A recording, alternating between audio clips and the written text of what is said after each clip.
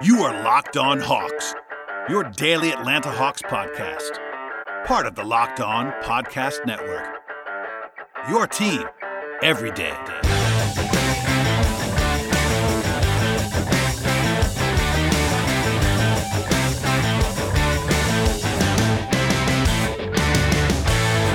Hello, friends. Welcome to episode 1036 of the Locked On Hawks podcast. I am your host, Brad Rowland, coming to you on a Tuesday evening into Wednesday. And today's podcast will be having a short introduction. So yesterday on the show, I had PD Webb on for part one of a two-part discussion. And if you're listening to this now and you did not hear that last podcast, go back and listen to it, because this is part two that you're about to hear with myself and PD Webb. PD is very smart on the NBA draft. We talked for a long time, both yesterday and today on the show. We recorded it in one sitting, but this is part two that you're about to hear. And I want to stress that here at the top. So if you want the whole conversation, go back to part one.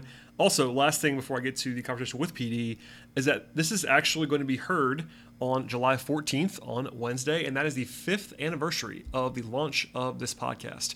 We've done more than 1,000 episodes, as evident by the title of this podcast, but 5 years exactly since I launched the show in Las Vegas at Summer League, and that's a long time. So I was reminded of that in our actual Locked On Podcast Network filings of some sort, but I was intrigued and wanted to at least pass that along. Thank you for all the support that I've received from all of you on this podcast over 5 years. Look forward to 5 more, hopefully, and 5 more beyond that. But honestly, a pleasure to do the podcast and over 1,000 episodes, and thank you again for all the support. So with all that out of the way, a word from our sponsors, and then we'll dive into the show with PD. But first, a word from Spotify Green Room.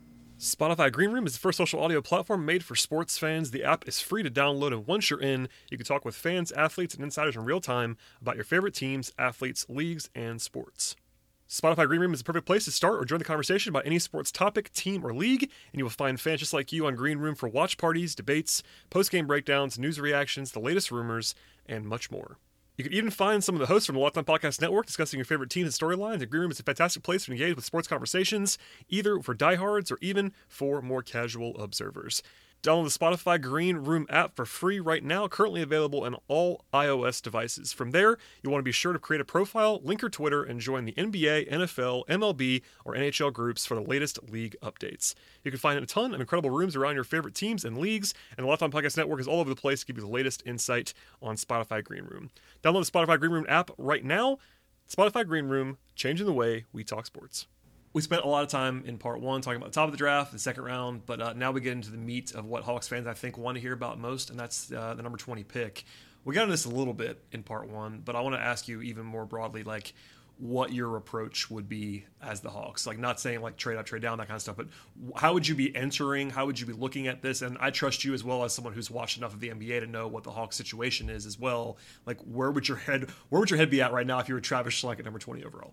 So I think that this is a draft that 20 is like, I think you'd kind of want to be closer to like 16, 17 ideally. This is a draft where moving up is going to be very easy. But like, this is a draft where players will fall just because the team needs are so varied and trades are going to be so accessible for teams with double picks based on how the lottery played out.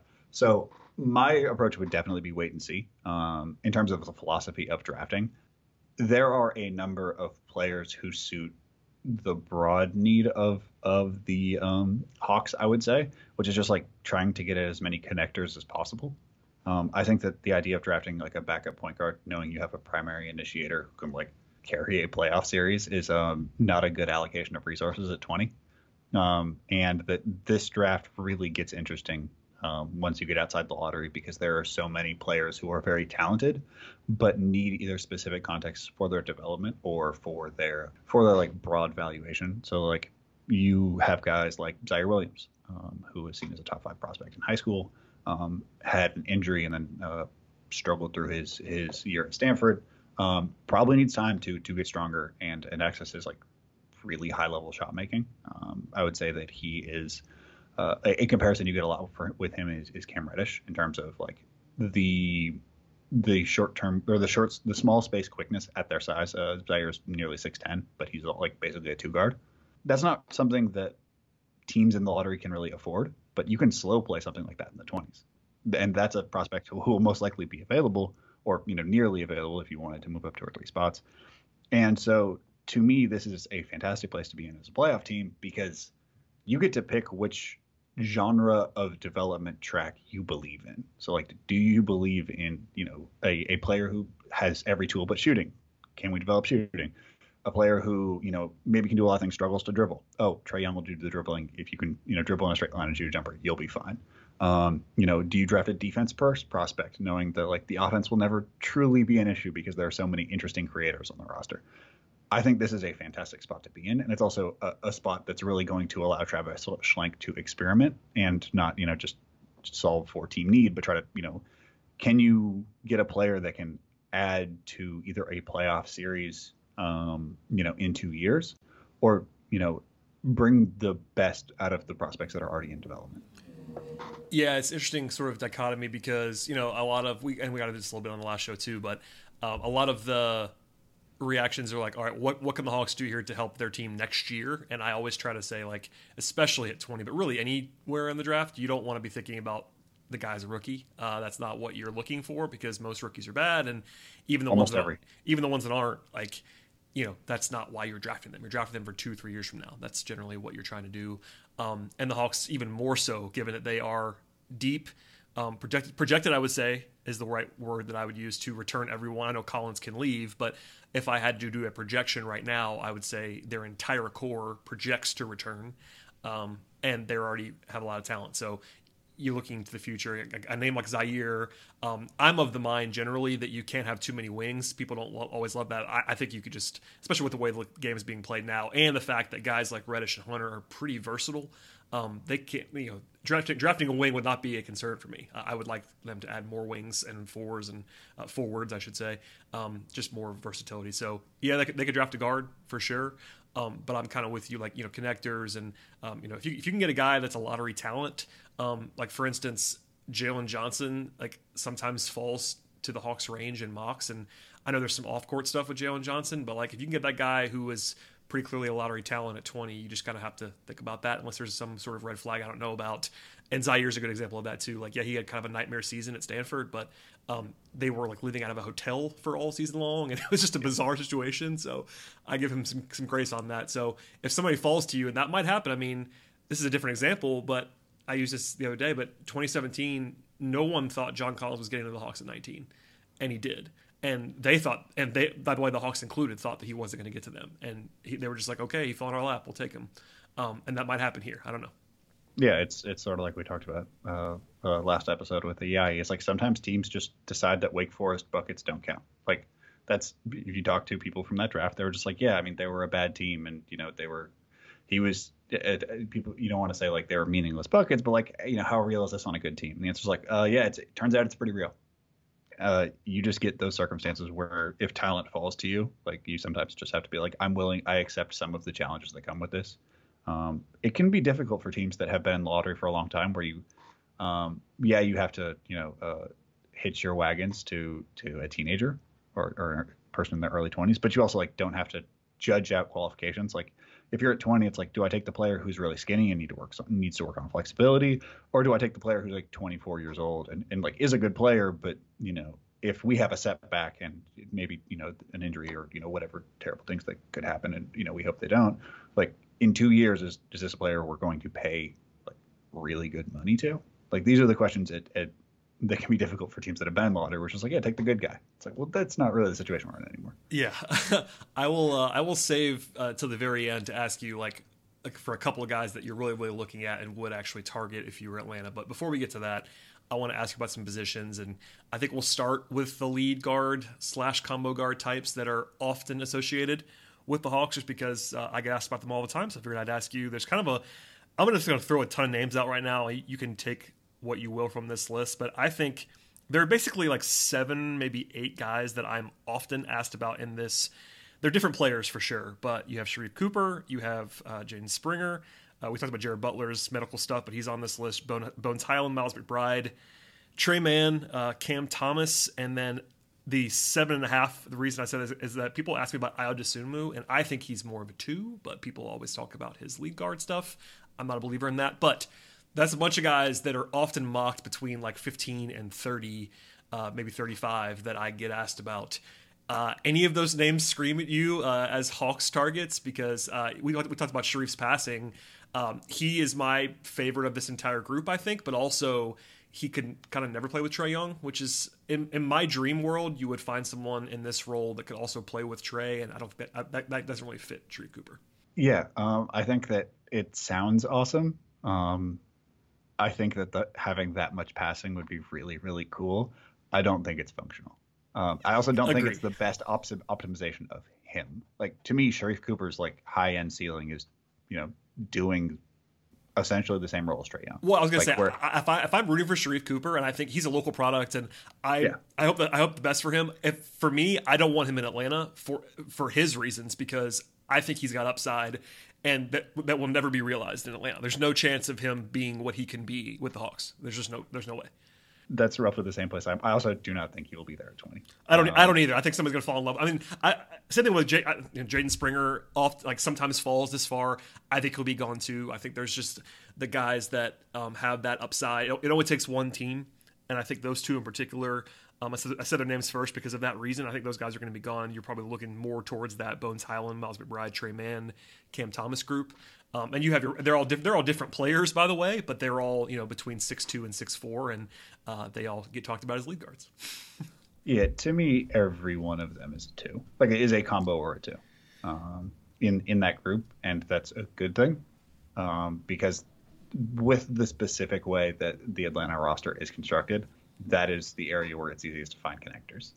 So, like, I think that backup guards are a fairly easy thing to find a replacement level of, both in the draft, because like older guards slip just by just thinking about upsides and archetypes, and also like older guards generally want to be on good teams. So if you have a guy who's 27, 28, it's in free agency, it's easier to get that guy to come over because like his choices are to probably play more and mentor the kids, which is a difficult life, or like play backup minutes for a good team. And I think as a good team, you get to now say like, hey, we'd like you to take a pay cut. And I think you can get teams to get backup point guards to do that. So I think that targeting a 1 or overdrafting 1 in a draft where like, I do not think that there is a point guard who is at the level of 20, because I think Sharife will be gone. Seems like bad asset and strategy allocation. Yeah, so I mean, basically, I've been saying, just so you know, I've been saying that the Hawks do not need to take point guard. I'm not saying they couldn't, but I think it's way overblown that the Hawks, quote unquote, need or should take a point guard here, or a lead guard here, a combo guard here. I think they could, but so basically, if Sharife is gone, and I guess if Springer is gone, would you take anybody else here? I think the answer is no, from what you're saying, as the Hawks. So I think there's a real chance that Springer is here. Oh, really? Okay, well, I guess there is a pretty big divide on him. I think I would definitely consider Springer at 20. No question about that. I think we're far enough in to say that like I would take Springer over Suggs. Ooh. I mean, this is I guess if people want to listen to this, they'll have to be listening for a while. That is definitely I'm not saying you're insane. I know that I'm not going to paint you with the draft Twitter brush, but Jaden Springer is certainly much higher in draft Twitter world than he seems to be in league consensus circles. I always liked him. I think his defense is like really, really, really fun. But tell me why on that. So I am a big believer in draft age. He's very young. He is like 16 months younger than Suggs, which is certainly interesting to me. It's also that like Springer presents as like they're roughly the similar archetype. I don't see Suggs as a primary. I think Springer is, and like there's a meaningful question of like what happens if they switch teams. Like for whatever reason, Suggs is on Tennessee with their difficult spacing and like offense that is really predicated on jump stops and having to make these like 6 to 12 foot jumpers. And just like generally playing insane defense. Yves Pons, we love you. Every team should try to get him as a UDFA. It's an incredible player. And like, what if Springer was in a situation where things were really set? He had clear driving lanes, and there was always 2 like plus shooters spacing the floor for him with like a college sledgehammer like Drew Timme sitting in the dunker spot. Like that is a situation that like Suggs made the most of, but it's also that's a situation like perfectly painted for a guy who's like, for anyone, Maybe, really.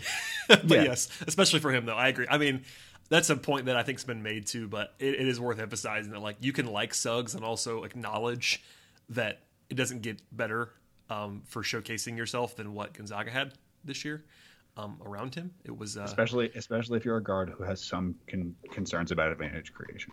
Yeah, because there's plenty of room and plenty of other guys that people had to worry about and all that stuff. So, I mean, I will not go as far as to say Springer over Suggs, but I do understand what you're coming from, and I think that's also a boon for Springer. Like, for instance, I was the Hawks in a mock the other day, and Springer went 19 right before me.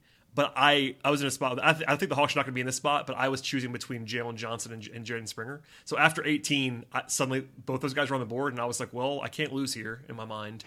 But I couldn't decide who I was going to take, and then they made it easier for me. I took Springer at 19, so I took Jalen at 20. But if the Hawks are in that spot, then congratulations to the Hawks for that. But yeah, I mean, to me, Springer is if I were to think about what I wanted for this pick, it would basically be Jaden Springer. Like, that is about as perfect of a player who has scalable usage. Like, Springer shot 40% from three this year. He didn't take threes at any kind of volume. Yeah, I don't really buy. No, that. I don't. I am a believer that volume is the best indicator of shooting ability, especially on a good team. Like, if your coach is letting you shoot, there's a reason why. Well, he was in a weird. I mean, not to go down the Rick Barnes rabbit hole, but that was a weird situation for him. Yeah, he also played 26 minutes a game. Yeah, as like an unquestioned 5-star. Like, there was a offensive context and minutes per game context that is meaningfully different than a lot of other players. I will say there's nothing mechanically wrong with the jumper. He's hesitant to take them. The form looks good. I would say it's projectable. I think he has like good touch indicators. He shot 80% from the free throw line, and he gets there all the time. Just an absolute tank. Him and Suggs have similar like handle concerns. I would say that the difference to me is that like Springer has, I would say, lower hanging fruit in terms of his development. Like, he needs to make the Donovan Mitchell adjustment where he either learns how to extension layup more. He wants to finish inside of his body often. Work on the flexibility to extension finish off 2 feet, or go to as a 1-footed finisher more often. And to me, that's a pretty, I want to say easy adjustment, but that's like a thing that would raise a lot of his both like his finishing profile and also just like his efficiency numbers, which were already good. Like, there is a meaningful difference between a player who's doing well in, I would say, a difficult context than a player who's doing great in a great context. And that's like why I think that Springer is a more interesting prospect to me. I think that you get a lot of the positives, like, the ability to make smart reads, the quickness of decision making, the scalable usage. I think Suggs may struggle to get down to like really smaller usages. But like, if you're getting sort of the same archetype and you can get that at 20 on a team where like you have a ton of ball handlers, you have a ton of shooting, you have open lanes that are ready to be exploited. And then to me, the most meaningful difference is that Suggs can guard like 3.5 positions. Like, he might have some struggle with your truest ones. But like, you'd probably put Cam on them. Oh, like, yeah. I mean, they have, I know this is weird to say, but they've always kind of liked Hunter on point guards, like, more than people understand that they do. Like, a lot of times, Cam is really good at that too, but when they've been able to choose, they've usually put Hunter on the lead guards. Which it's almost like they built a roster to it's almost like to offset Trey. And the idea is just like there'd be one less place to like fight for Trey switches. It's also like if you wanted to have 3 options on point guards instead of 4. Or instead of 2, like you can basically put a bunch on the table, and the only thing that you're taking off is like, I think that Springer can be difficult to sell because he has more like star in his role upside than star upside, but also like sure. The Hawks don't need stars. Like, yeah, I mean, that's the thing about this pick. I mean, obviously you always want upside, but you got to know where you're drafting. And at 20, it's not impossible to find a star, but it's not what you're looking to do generally. Yeah. My argument for players of this archetype is that like you're not trying to get a player who's going to win an all-star game. You're trying to get a player who will win you 1/4 of a conference finals game. Like, you don't. That's the difference between advancing in a round and not. It's like and who can be on the floor as well. Like, guys that can be on the floor in the playoffs. Like for real. Does he have the specific alignment of traits that completes a 5-man lineup that's going to give you a 7-0 run coming out of that media timeout in the third quarter? Like, that's really what you're drafting for at this point. Like, and that's really specific, but that's also like how many times have we seen teams playoff runs go down in smoke because there's one bad lineup where they just don't quite have the ability to adjust? And by drafting a player who's really pliable into a lot of different developmental contexts, like if you wanted to tell him to be like, all right, so we're going to use you as a screener who short rolls in guard to guard matchups, like that could work. He's built like a truck. You're essentially getting a wing defender in a guard size body. Again, he's like 6'4", but extremely strong and capable of sliding between positions. To me, this is if you were to say what's the best possible outcome of the draft, I'd say if you get Jayden Springer, you're in a great place.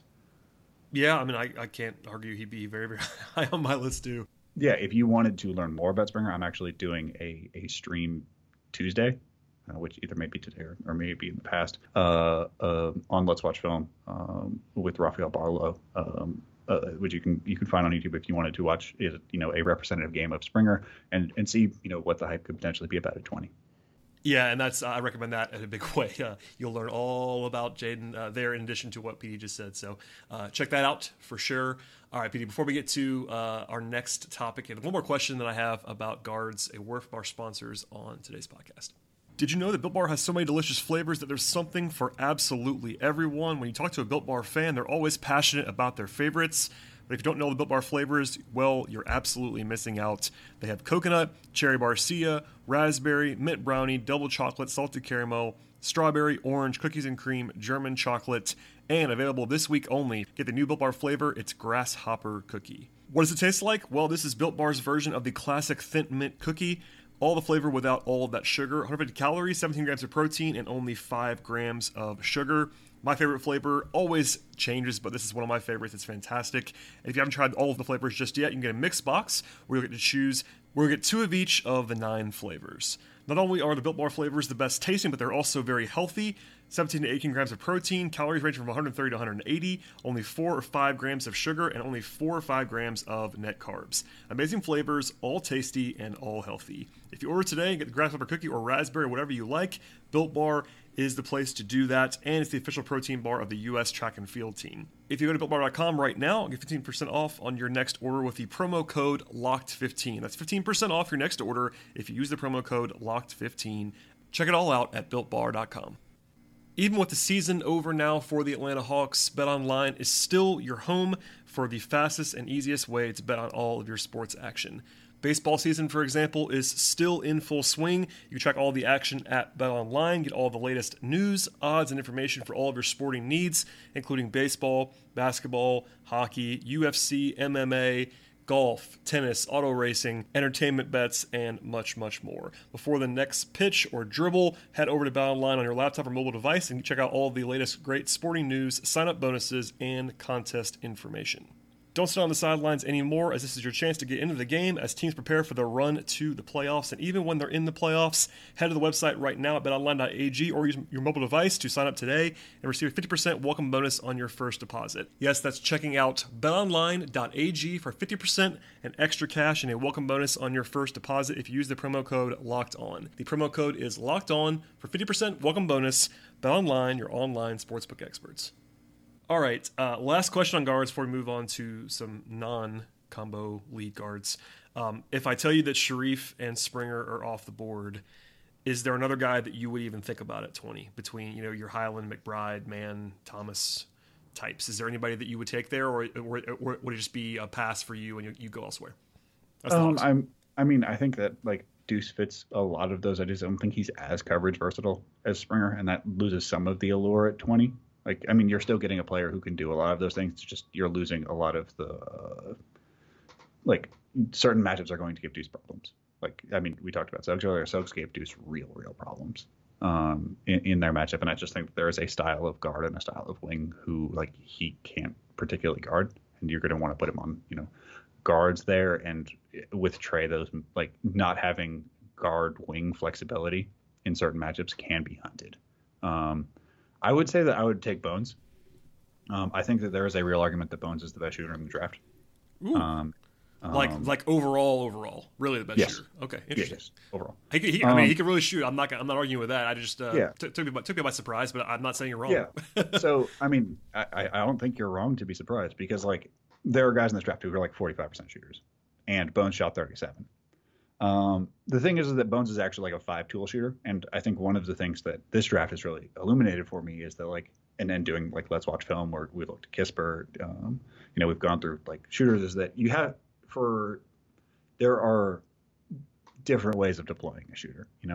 You've seen a lot with Trey. Is like Trey doesn't really take as many catch and shoot attempts as probably would save his percentages. Like he is a better shooter than the numbers suggest because of how his usage is allocated. Yep. And the shooters like Kispert, like Murphy, like Kessler Edwards to a degree, like Wieskamp, they don't necessarily take every type of shot. They might take catch and shoots, they may take off movement, they may take a little bit off relocation, but they're not shooting off the dribble. And Bones took a huge volume of shots off the dribble and shot 37%. So the idea is that like, yes, he shot 37% shooting, like I'd say like 10, 15% of his shots as double step backs, or from the volleyball line, wall covered. Like again, just like cash. It's not an issue. I mean, he's skinny, but like there is not really a limit on his range. And the idea is that like you're getting a player who would add a dynamic ball handler and a dynamic shooter to both get like Trey potentially off ball for attempts, or you have opportunities where like you can sort of replicate the Steph Clay like split cut dynamic, where teams have to choose like if it's Huerter, like do you stick with Huerter, do you stick with Trey off ball, while also keeping, you can run those actions with other people, but if that person is also a threat to shoot from very deep or capable of shooting off the dribble, it presents a much different defensive dynamic, and one that is just as threatening. It's not like, oh, we just have to defend this action. It's keeping a defense tilted. With that, I mean, Bones is going to have defensive limitations. There are real positional concerns, but I think if you're just thinking about how can we be as dangerous as possible, adding somebody who has the shooting versatility and shooting repertoire, like the stuff that he can do just is extremely rare. And that's, yes, it's a combo guard. Yes, I just gave an impassioned speech about, wanting versatility, but it's also like, look, when you get a guy who can do a thing as specifically and as wonderfully as Bones can do it, there's a value in that, because oftentimes in the playoffs, like, a rising tide lifts all boats, but like getting the sharpest object to pierce another boat is fairly helpful. It can work. Yeah, for sure. That's interesting, and I want to make sure we get to some guys that are not guards. So let's move on from there. We talked about Zaire briefly earlier, and also Jalen Johnson. Those are two of the more prominent names that could fall to 20. Chris Duarte is famously talked about a lot. He's the old guy, but I like him even though he's old. Kessler Edwards, I guess Trey Murphy's been a fast riser. What do you make of the non-guards? Because, as we sort of got into earlier, the Hawks don't have a huge need on the wing, and they don't have a huge need, especially at the 4 if John Collins returns. But you kind of can't have too many of those guys, and there are some. You would think that at least one or two of these guys were to fall. Kessler Edwards might be around. People like him a lot as well. What do you think about the non-guards in this range? Yeah, so let's just spend a little bit on a couple of them. I mean, Jalen Johnson, the idea would be like he's an advantage passer. So like you'd want to short roll him. He played 13 games at Duke. The highs are high. The lows are not. Yeah. Yeah. The lows are I would say like, it's not that he like plays poorly, it's just he can blend in at times. He probably needs a specific usage, and I'm not certain if there is enough minutes, like specific minutes towards his playmaking development and towards his leveraging his ability to pass are going to be available on a good team. Like I think that the Hawks may be not in the place to develop him and also develop Cam Reddish at the same time. Like they don't play within the same archetype, but there's only so many minutes of experimentation with an archetype that you can kind of allocate while being a top 4 team in the East. And he's also like, his defensive position is sort of strange. Ideally you don't want him to be a small ball 5. Yeah, I think he's got to be a 4. But he's a straight 4, and you don't feel comfortable switching him on wings. Like he is a position locked 4. He can he'll use his strength against weaker guys, but that's not necessarily a readily available thing in the NBA. Like if you try to use your strength against a guard, they'll get you leaning one way and it's over. Yeah, I don't know. Johnson's interesting in that he's not my favorite prospect, but it's this weird spot where I think he could conceivably get to 20, and at that point you're just betting on the talent, because wasn't he a top 10 yes. RSCI guy? I think he was. Oh, he's higher than that too. I mean, he had a weird last year of high school. He was probably a top 5 guy going into his senior year. Yeah, and I mean the tools are real. 6'9". He looks like he combo forward size, power forward size, and they don't, as much as they have wings. The Hawks have not loved going super small. They've done it at times, and they didn't really have the bodies to do it because of all the injuries this year. But they've kind of resisted the push to play DeAndre Hunter a ton before, and they haven't really done a lot of that. And maybe they want to quote unquote back a power forward for the long term. I don't know. It's just interesting to me. Like, it'd be a bet on talent and the fact that he doesn't need to play right away for them. Not that anybody does, but if you're of the belief that Jalen Johnson has some seasoning that he's going to need, maybe the Hawks should be a good spot for that. On the flip side, he may need to just kind of play a lot, and that won't happen. That's what I think. Yeah. I think he's more of a play a lot, and also it would be one thing if he needed to play quite a bit, and also didn't have strength overlaps with a lot of the Hawks' younger talent. Kevin Huerter is probably going to have a playmaking explosion next year, where it's just there's going to be more Kevin Huerter pick and roll. There's going to be more exploration of what he can do. And it's difficult to do that and do something else and give Cam Reddish, his recovery from injury season. There's, DeAndre Hunter could have another, another growth in him. To me, there's too much overlap in the talents. It's not that it's a bad fit. I think that it would help the Hawks a bit, but it also may not be the best circumstance for maximizing the talent of Jalen Johnson, just given the structural intricacies in place. Yeah, I mean, different player, but Zaire's kind of the same. The question there would be can he get enough development time? Because another super talented guy, but the Hawks have a G League team that's down the street. That definitely helps, but that isn't the same thing as being with a big club. Would that be a similar concern for Ziaire Williams if they were to take him? Or is that a situation where he might do well just kind of watching and learning a little bit? So Zaire's interesting because Zaiire does he is a shot maker and a scorer. That's his he has I would say a better court field than you would expect. He also grew during his senior year, which is always a thing that people struggle with.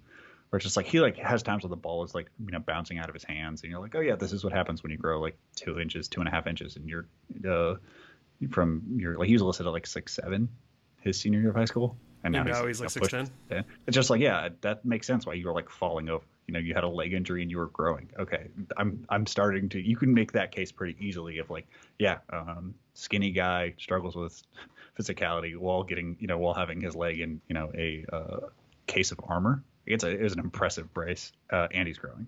So I would say that with Zaiire, he does a thing. He's going to create space. He's going to catch and shoot.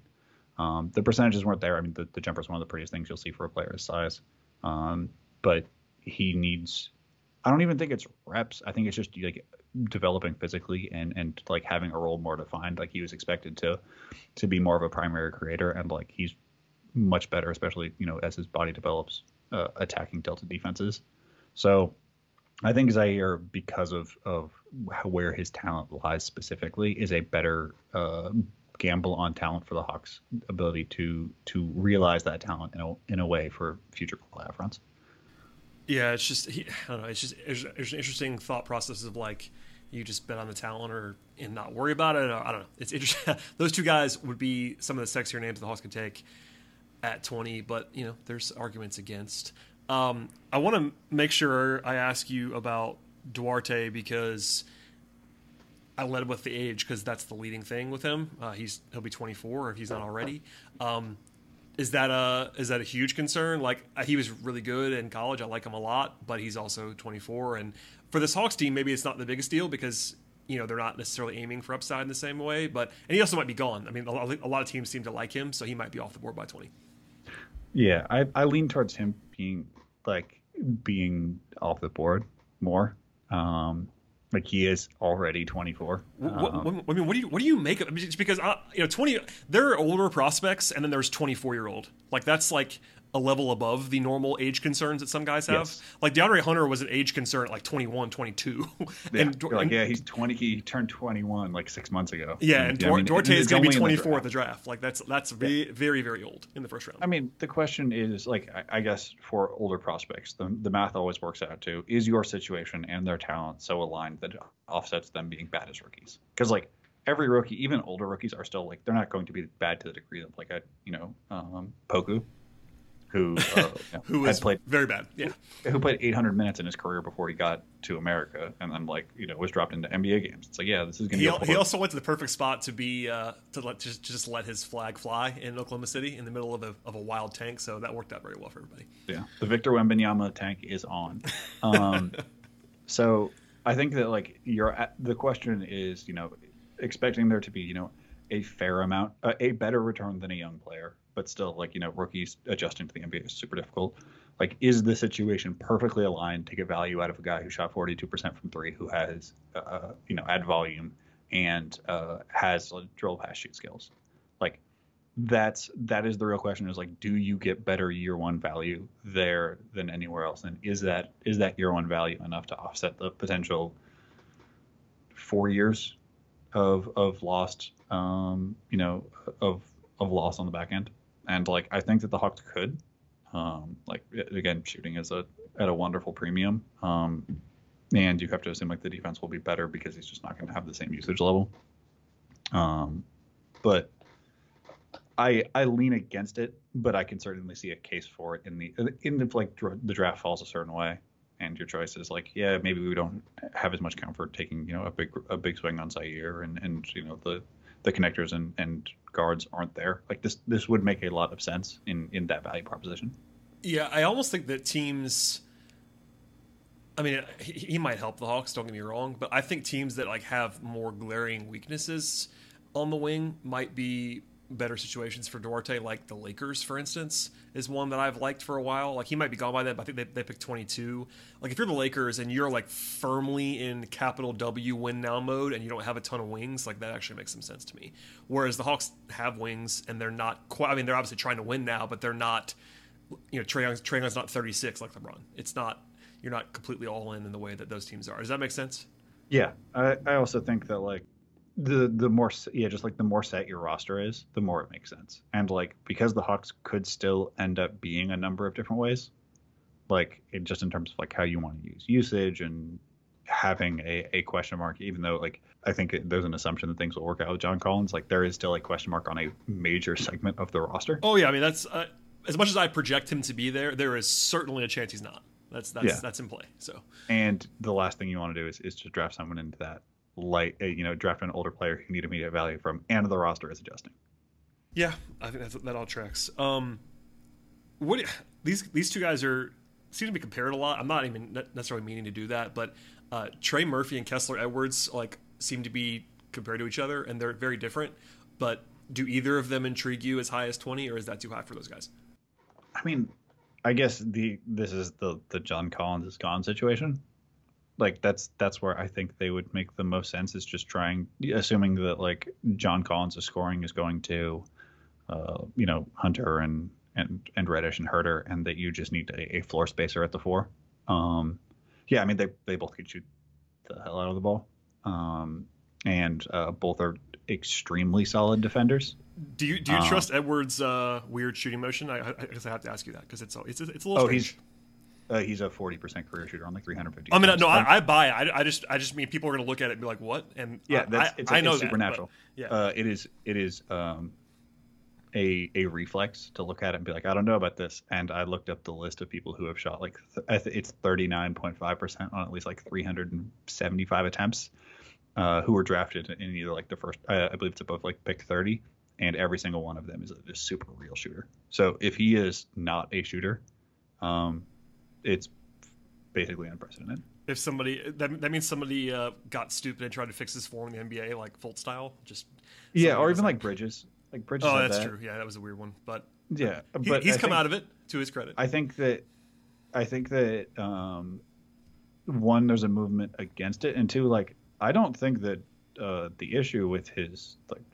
Is that with his jumper, it's like how it's the movement skills. Yes. So like if you watch his shooting reel, he's really good shooting to his right, but he never shoots going to his left.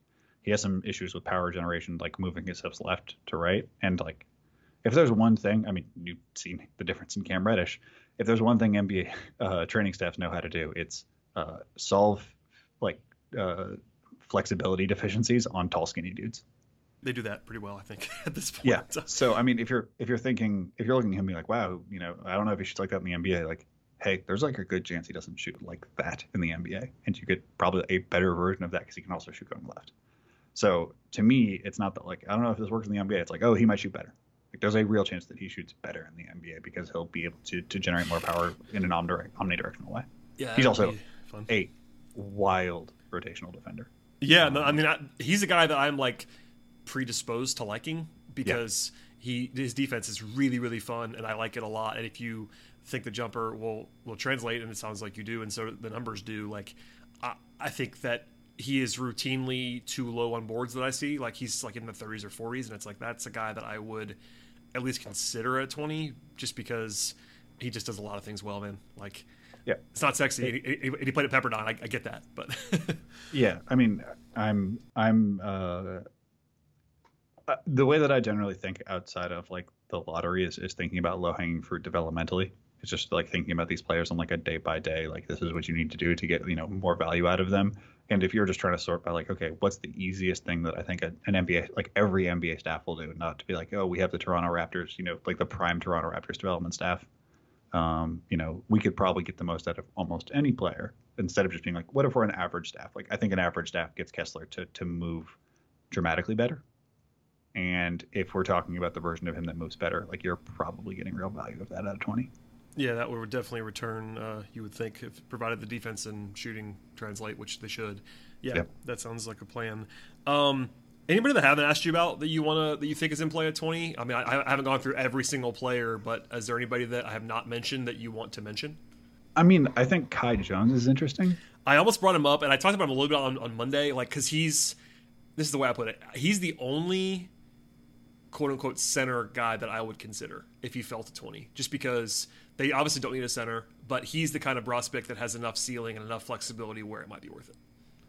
Yeah, I mean, the idea for Kai Jones would just be like, there's nobody in this, like, if you wanted to just get as many like movement skills from a big as possible, like he moves like he's 6'3". He's a freak, man. Like, but not like a normal 6'3" person, like an athlete 6'3" person. I've been watching him a lot for whatever reason recently. I was trying to write something, and anyway, it's staggering the way he moves at his size and the fluidity to it too. Like, it's not just that he's an athlete, because he is, but guys who are that big are not supposed to move that way.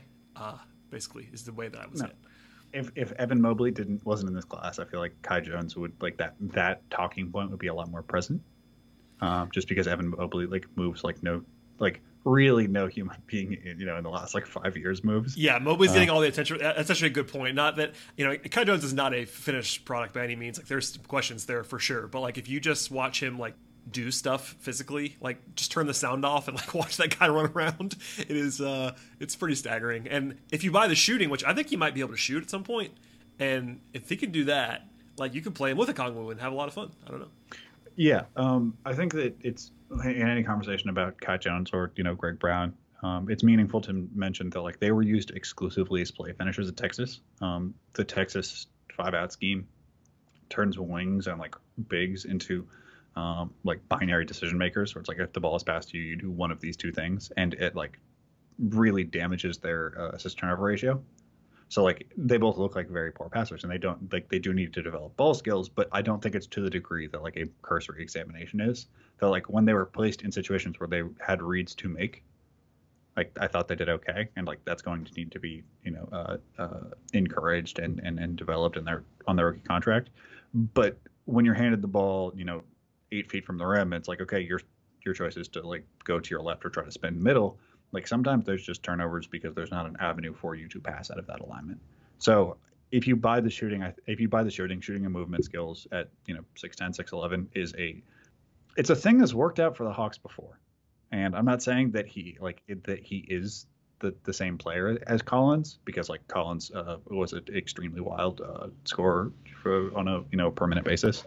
But it's the idea that like you're betting on things that you've seen results from, and like taking another roll of basically the same dice at it, with a little different allocation, with a better roster construction than what John Collins was drafted into. Is certainly like a thing that makes more sense because you know exactly what you're going to need out of him. And I do think that, I think you probably agree. I think he's going to be gone by 20. I think there will be a team that just looks at him and is like, we got to do this. But maybe I'm wrong. I don't know. I think that he might be a guy who is hurt by the trades. That might be true. I just, I have a hard time believing that NBA front offices, 17 and 19 of them, depending on how many teams have multiple picks, and no one's taking him in the teens. I don't know. There's got to be somebody that's like, look at this guy. You know what I mean? Like guys that have his traits, like his physical movement and his athleticism at that size.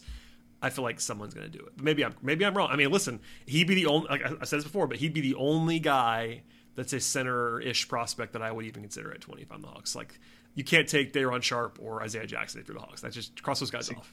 But the thing is there's like 10 guys who, if you talk to 10 different people, you'll get different grades on. Yeah, no, I agree. I'm not saying it's wide open. That goes back to our original point on part one. Like, it is wide open. I just think that just because of the athleticism, like guys that look and move like Kai Jones don't usually fall that far. You know what I mean? Am I crazy? I don't know.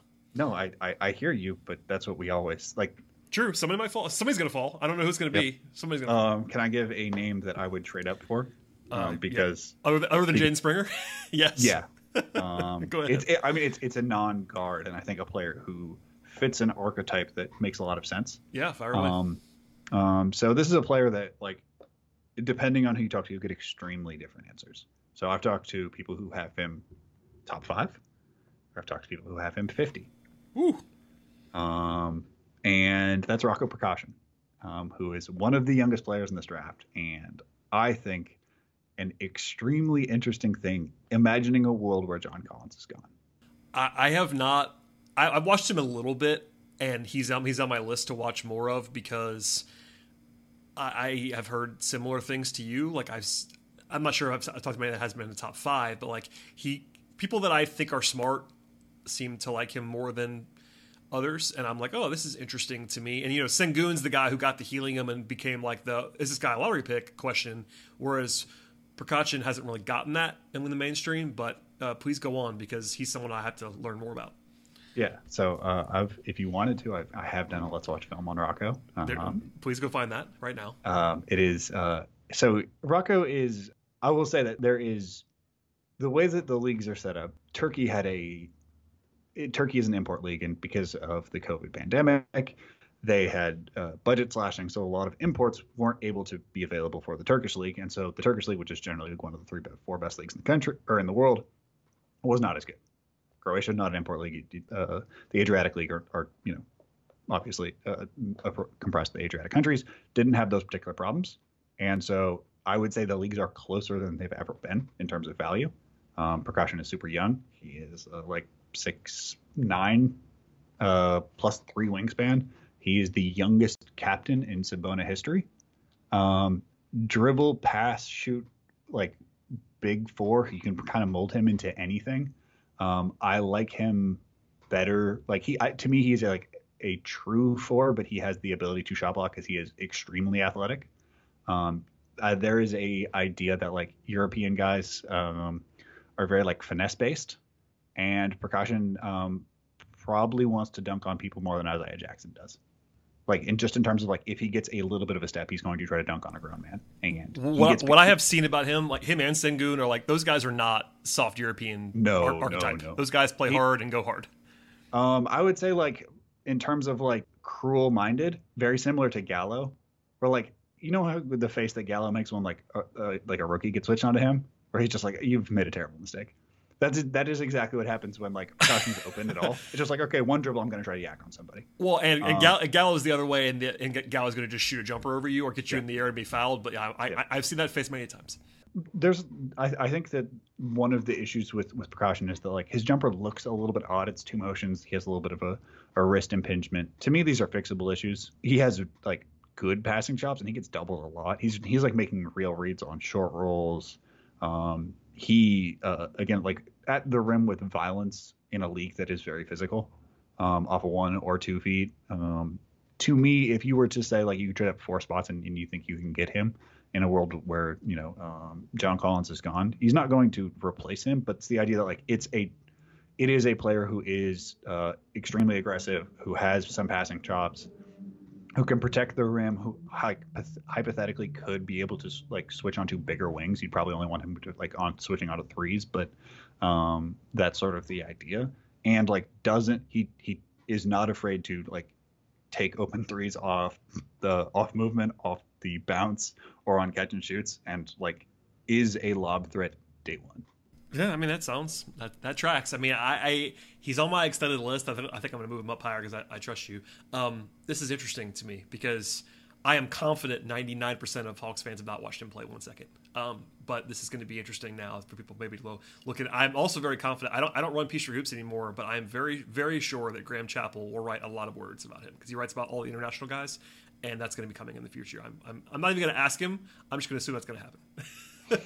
Yeah, it's a it's a like for like fit. I think that if you watch some of like they're not perfect players. I think that like one of my concerns with Rocco is that like he and I wrote this in the written breakdown I have for him as well, is that like the modern four is sort of an organizational sin eater, where like Aaron Gordon had this problem where like the organization would build a roster and they're like, okay, Aaron, we don't have shooting, so you got to shoot now.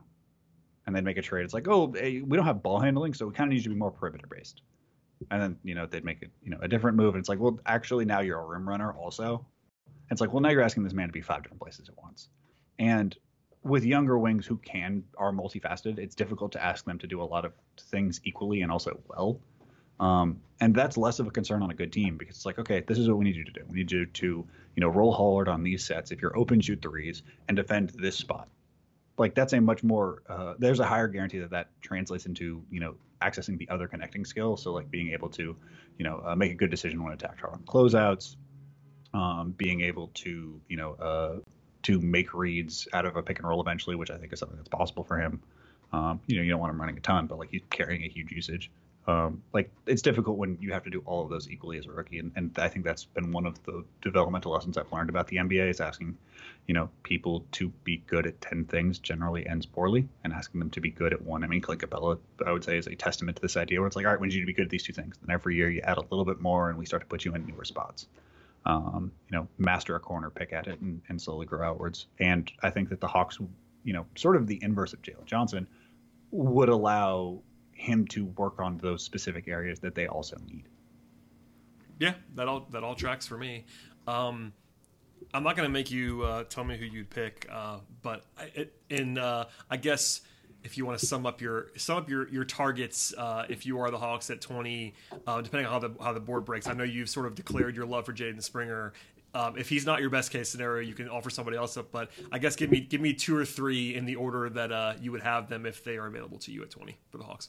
Oh man, this is a difficult one. The danger of being a good team is just that you get to have so many choices where things make sense. You can give caveats too. You can give the Collins caveat as well, because I mean, yeah, we're not gonna know, but the Hawks are gonna know more behind the scenes than we will, obviously. Yeah. So like, I would say if Collins is gone, I would try to get Rocco. That would be in that situation. That would be my pick. Where everything stays the same, it would probably be Springer. Those are the 2 ideals for me in looking at this roster construction and their outcomes to it. And then, in the 40s, you're trying to get, whatever sense making player you can in the idea that like Herter is going to take more of those playmaking minutes. And I think he probably will at some level. I'm going to ask you for one more thing, and that is the Collins comes back, but Springer's off the board pick. Okay. So it's the hardest one. I know exactly. I knew you did that on purpose, so I wasn't going to let you get away with it. Yeah, this is 2 times in a row that you put me in a terrible choice and not let me use my cowardly ways. Well, I mean, listen, you can hem and haw. You can give me multiple guys if you want. I would say Zaire. You have an opportunity to take high upside gambles, and there's also like a strong chance that not every wing that's currently in the stable is going to be able to, or is going to be interested in sticking around. We've seen teams build from a wing focused perspective, and the Phoenix Suns have this problem where they couldn't pay Joe Johnson. Like obviously we're in a different cap climate, but like there are limits to how many players you can pay, and restocking the coffers with interesting wings who you believe you have a developmental environment for is necessary, because as one enters, it's likely that within that 3 or 4, like by the time that if you draft a wing now, by the time that they're coming for their rookie renewal, there's a chance that one of the wings on the roster has either taken more money or needed to be traded elsewhere. Yeah, that all makes sense. I mean, I feel like if you just do the math, like there's definitely a chance in 2 years that one of the wings is not on the team anymore, whether it be Bogey or Herter or however you want to do that. Like that's just the reality of the NBA. It doesn't mean they could all be there, but there's a decent chance that one of them won't be. And also, you just can't have too many wings. I've said that 100 times. I'll say it again. You cannot have too many guys between 6'6" and 6'10" that can do wing stuff in the playoffs. You can't have too many. Can I make one small caveat? Because I agree with that. Go ahead. With different skills. Oh, yeah. They always have to complement each other. I mean, you don't want to have a bunch of just stand around 3-and-D guys who can't do anything on offense. I definitely agree with you on that. But the good thing is the Hawks have guys now that have varied skill sets. I mean, the 4 guys they have, they're not like perfectly complementary, but they all do a little bit different stuff, which is helpful. Again, this is my idea for Springer. You just connect all those little pieces so you can throw out lineups with all of them and it'll make sense. Yes. Well said. All right. Well, PD, you've given me a lot of time and I appreciate it. I know I had you plug your stuff at the end of episode 1 here, but we'll do it again now. Particularly, you have all of these resources that I think are fantastic, and you go to a level that we just cannot do on a podcast. We try to cover more than one guy, so please share all of that stuff. People should be following you already. If they're not, they should be, and I will recommend that now before you even share your information.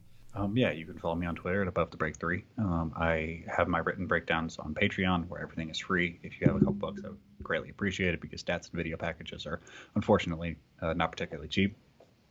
If you are interested in any of the film rooms that we've talked about, that's on YouTube at youtube.com/pdwebYT. And for every prospect, we spend between an hour and a half and 2 hours breaking down a single game, talking about their projection, talking about what we're seeing, and I think most importantly, like talking about how we evaluate. It's me and a guest, a national writer, somebody focused on the draft, coaches, and trying to really break apart some of these ideas and think about every player as its own like fun little exercise, and those have been great fun. I've covered, I would say, like most of the lottery at this point. I think I have 3 or 4 left, Rocket Precaution is definitely one of them. Jaden Springer is definitely one of them. Franz Wagner, go blue again. Yeah. We did Zaire as well. There you go. Didn't quite have the time to get to everybody in this draft, but I'm definitely going to be continuing them through Summer League. So whoever the Hawks do draft would definitely get 4 or 5 games of them together and probably get like 20 plays for each player. If you're interested in FIBA, we just did a long podcast reviewing the 10 most interesting prospects did a long breakdown on the 10 most interesting prospects from the recent FIBA U19. So if the Hawks are worried about potential assets in 2022 or 2023 drafts, we got that covered. There you go. No, lots of content, and I will probably beg you to come on again post Summer League because I know you'll be watching everything that transpires there, and that's when, contrary to this year where the draft cycle last year was like a year long, this year it's very short. But then we'll have at least a few weeks between Summer League and the season, whereas last year it was like draft training camp. Oh, I'm very excited to talk about Summer League Cam Reddish. That is. He might play one game. I have no idea what's going to happen with him there. Yeah. I promise you, I'm going to break down that game. It's going to be fascinating to me, like how much they play Cam and even Okongwu. Like, because Okongwu was just playing like huge minutes in the conference finals, like playing real minutes, and now he's going to play Summer League, and it's like that's just a weird thing to happen. And Reddish, year 3, I know why he's playing. He just has not played that much, but it will be hilarious, maybe, or he'll just dominate, or he won't. I don't know what's going to happen. Honestly, I have no idea. Can we just do a quick victory lap, me and you, on loving Okongwu pre-draft? I think we're getting there. I mean, I'm trying not to like go too crazy about it, but I do feel quite good about. Oh, well, then let me do that for you. Go ahead. Since you're not comfortable, you can just go into this feed and search my name, and hear your wonderful host's opinions, which were proven to be correct and true. Yeah, I liked the Okongwu. I was not bashful. I even went on the Hawks official, I think it was Periscope or whatever it was, with Bob Rathman on the night of the draft, and they were like surprised about how high I was in the pick. I was like, I like Okongwu. I think he's really good. Draft guys who are good at basketball. Crazy. It's yeah, that's a helpful thing to do. We've gone over a lot of guys. I appreciate you, PD. We'll do this again. I will beg you, and again, I cannot recommend your stuff more to the listeners. Check all of that stuff out. I know I learn a lot from PD, and people should be listening to you. Thank you very much. I'm excited to check back again Summer League, and I just appreciate you having me and giving me an opportunity to ramble endlessly to a major metropolitan area. There you go. It's my pleasure, sir. As for everybody else, please subscribe to this podcast. Follow the show on Twitter at Locked On Hawks. Rate, review, all that fun stuff. Check out PD's work, and we'll see you next time.